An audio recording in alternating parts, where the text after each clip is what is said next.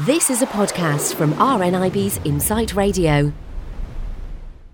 Speaking of crazy, she's here. It's Irene McGarry, our blind complementary therapist. How are you? Oh, yes, crazy as usual. Oh, absolutely. Absolutely. Listen, Happy New Year. Happy New Year, Jill. Yeah. I know we're a couple of weeks into the new year now, but this is my first week back, so I'm allowed to say it still. Oh, well, that's okay. Did you have a good Christmas? I did, yes. We had a great time at Christmas, a quiet time at New Year, except all the fireworks kept going off to about 3 o'clock in the morning. But apart from that, I was fine. What about yourself? A busy time, and then it wasn't very well, Irene, I have to say.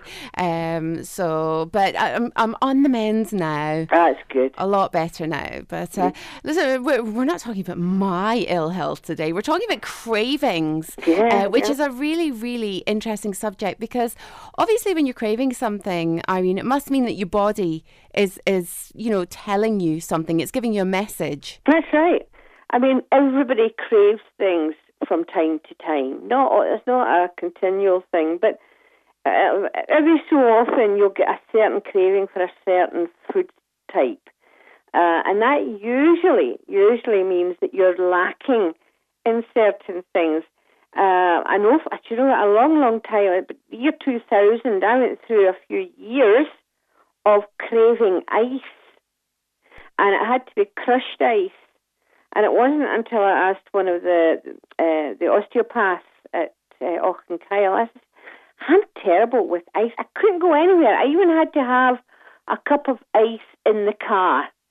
Really? I had to make sure at my workplace in the freezer part there had to be a packet of ice, because I couldn't go any more than half an hour without having some ice. And he says, go and get your blood check. He says, that's usually a sign of anemia. So I went along to the doctor and said, I think I'm anemic. I didn't look anemic. I didn't, exactly feel anemic, but I said, I didn't like to say to him, I've got a terrible craving for ice. So he did. He took my blood and he says, your iron levels are very borderline. He says, I think what we'll do is we'll just give you some iron for a while. And sure enough, once I'd got all my blood sorted out, that was it. And no more ice cravings after that. But it really is a strange thing. People who go on diets will certainly either crave proteins, carbohydrates, or sugars.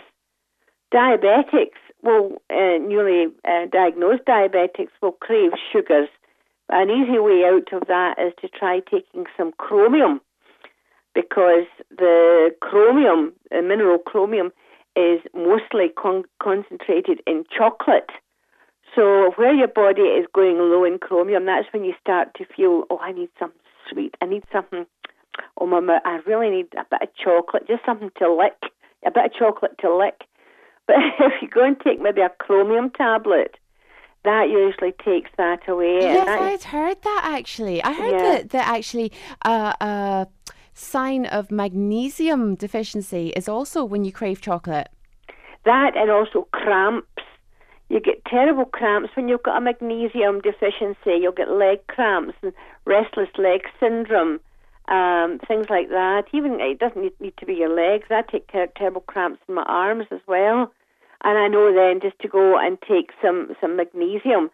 But again, nuts contain a good quantity of magnesium and things like that. But people with IBS try to stay away from nuts. So it can sometimes be associated with whatever illness you have as well. Food things that you're not even allowed to take, but your body says, but I need some of this. I need some nuts. I need some chocolate. I need some red meat, And that's when the body starts to really crave. You'll crave a hamburger. You'll crave something, give us a bit of steak, Yeah, the thing I find really fascinating is pregnant women and how they crave really, really strange things that aren't even really foodstuffs, things like coal and plastic and wood. I've heard of all these kind of things. That's called pica, isn't it? That's right. My mother, she craved coal when she was pregnant with me.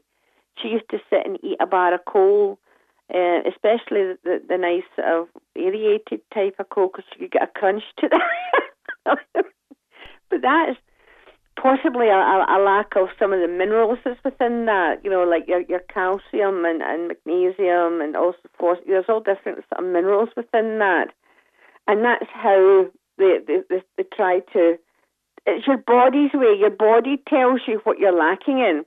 And if you listen to it, it will also tell you what you're needing. That's the way it works. And not long after I was born, my mother was taking me to church. I was just a 2-year-old, and I went missing. And she shouted on me, couldn't find me. Here I was, locked in the coal cupboard, eating the coal, so I took after her. Oh my goodness, that's incredible. Unfortunately, I was wearing a lovely white dress at the time. That's amazing. But no, your body really, really does tell you what you're lacking in and what you're craving. Well, do you know, recently, Irene, I had this extreme craving for peas, garden peas. I don't know what that means, but I was desperate for garden peas. And, every night I went home and I forgot to get my peas. I was absolutely devastated. Anyway, I ended up getting a massive big bag of peas, and I'm kind of over my craving now. Okay, was it the frozen peas or was it the tins of peas? Frozen, that's fine. Usually the tins of peas, you've got to watch the salt content, and that might have been something else. But with frozen peas, it's usually associated, you'll get a lot of sweetness from that, but you also get a lot of B vitamins and things. So there's certain B vitamins that you've probably been needing just to boost at that time. Once it's satisfied, you'll stop the craving. Yes. Once your body has the sufficient amount, it'll stop, but then later on you may go on to something else. So, there are really good nutritional books out there. There's one by, what's her name? Suzanne Quarry, I think her name is. Susanna Quarry, which is a really good nutrition book, and it tells you all the different cravings and superfoods and things like that, and it tells you what every single food group contains. So you can usually get a good idea of what's going on there. Absolutely. And just finally, one more thing I was like, do you know something? I've absolutely forgotten what... Oh, yes, I know what it was. And this is because I was kind of craving this recently. And they say it can be a sign of anxiety or stress, actually. But it's crunchy foods. Crunchy foods?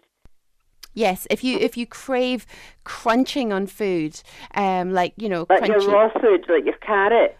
Yes, celery, or even things like crisps or crackers or anything that's crunchy. Yeah, that is usually a sign of stress and anxiety. It's where all the stress is held in the jaw.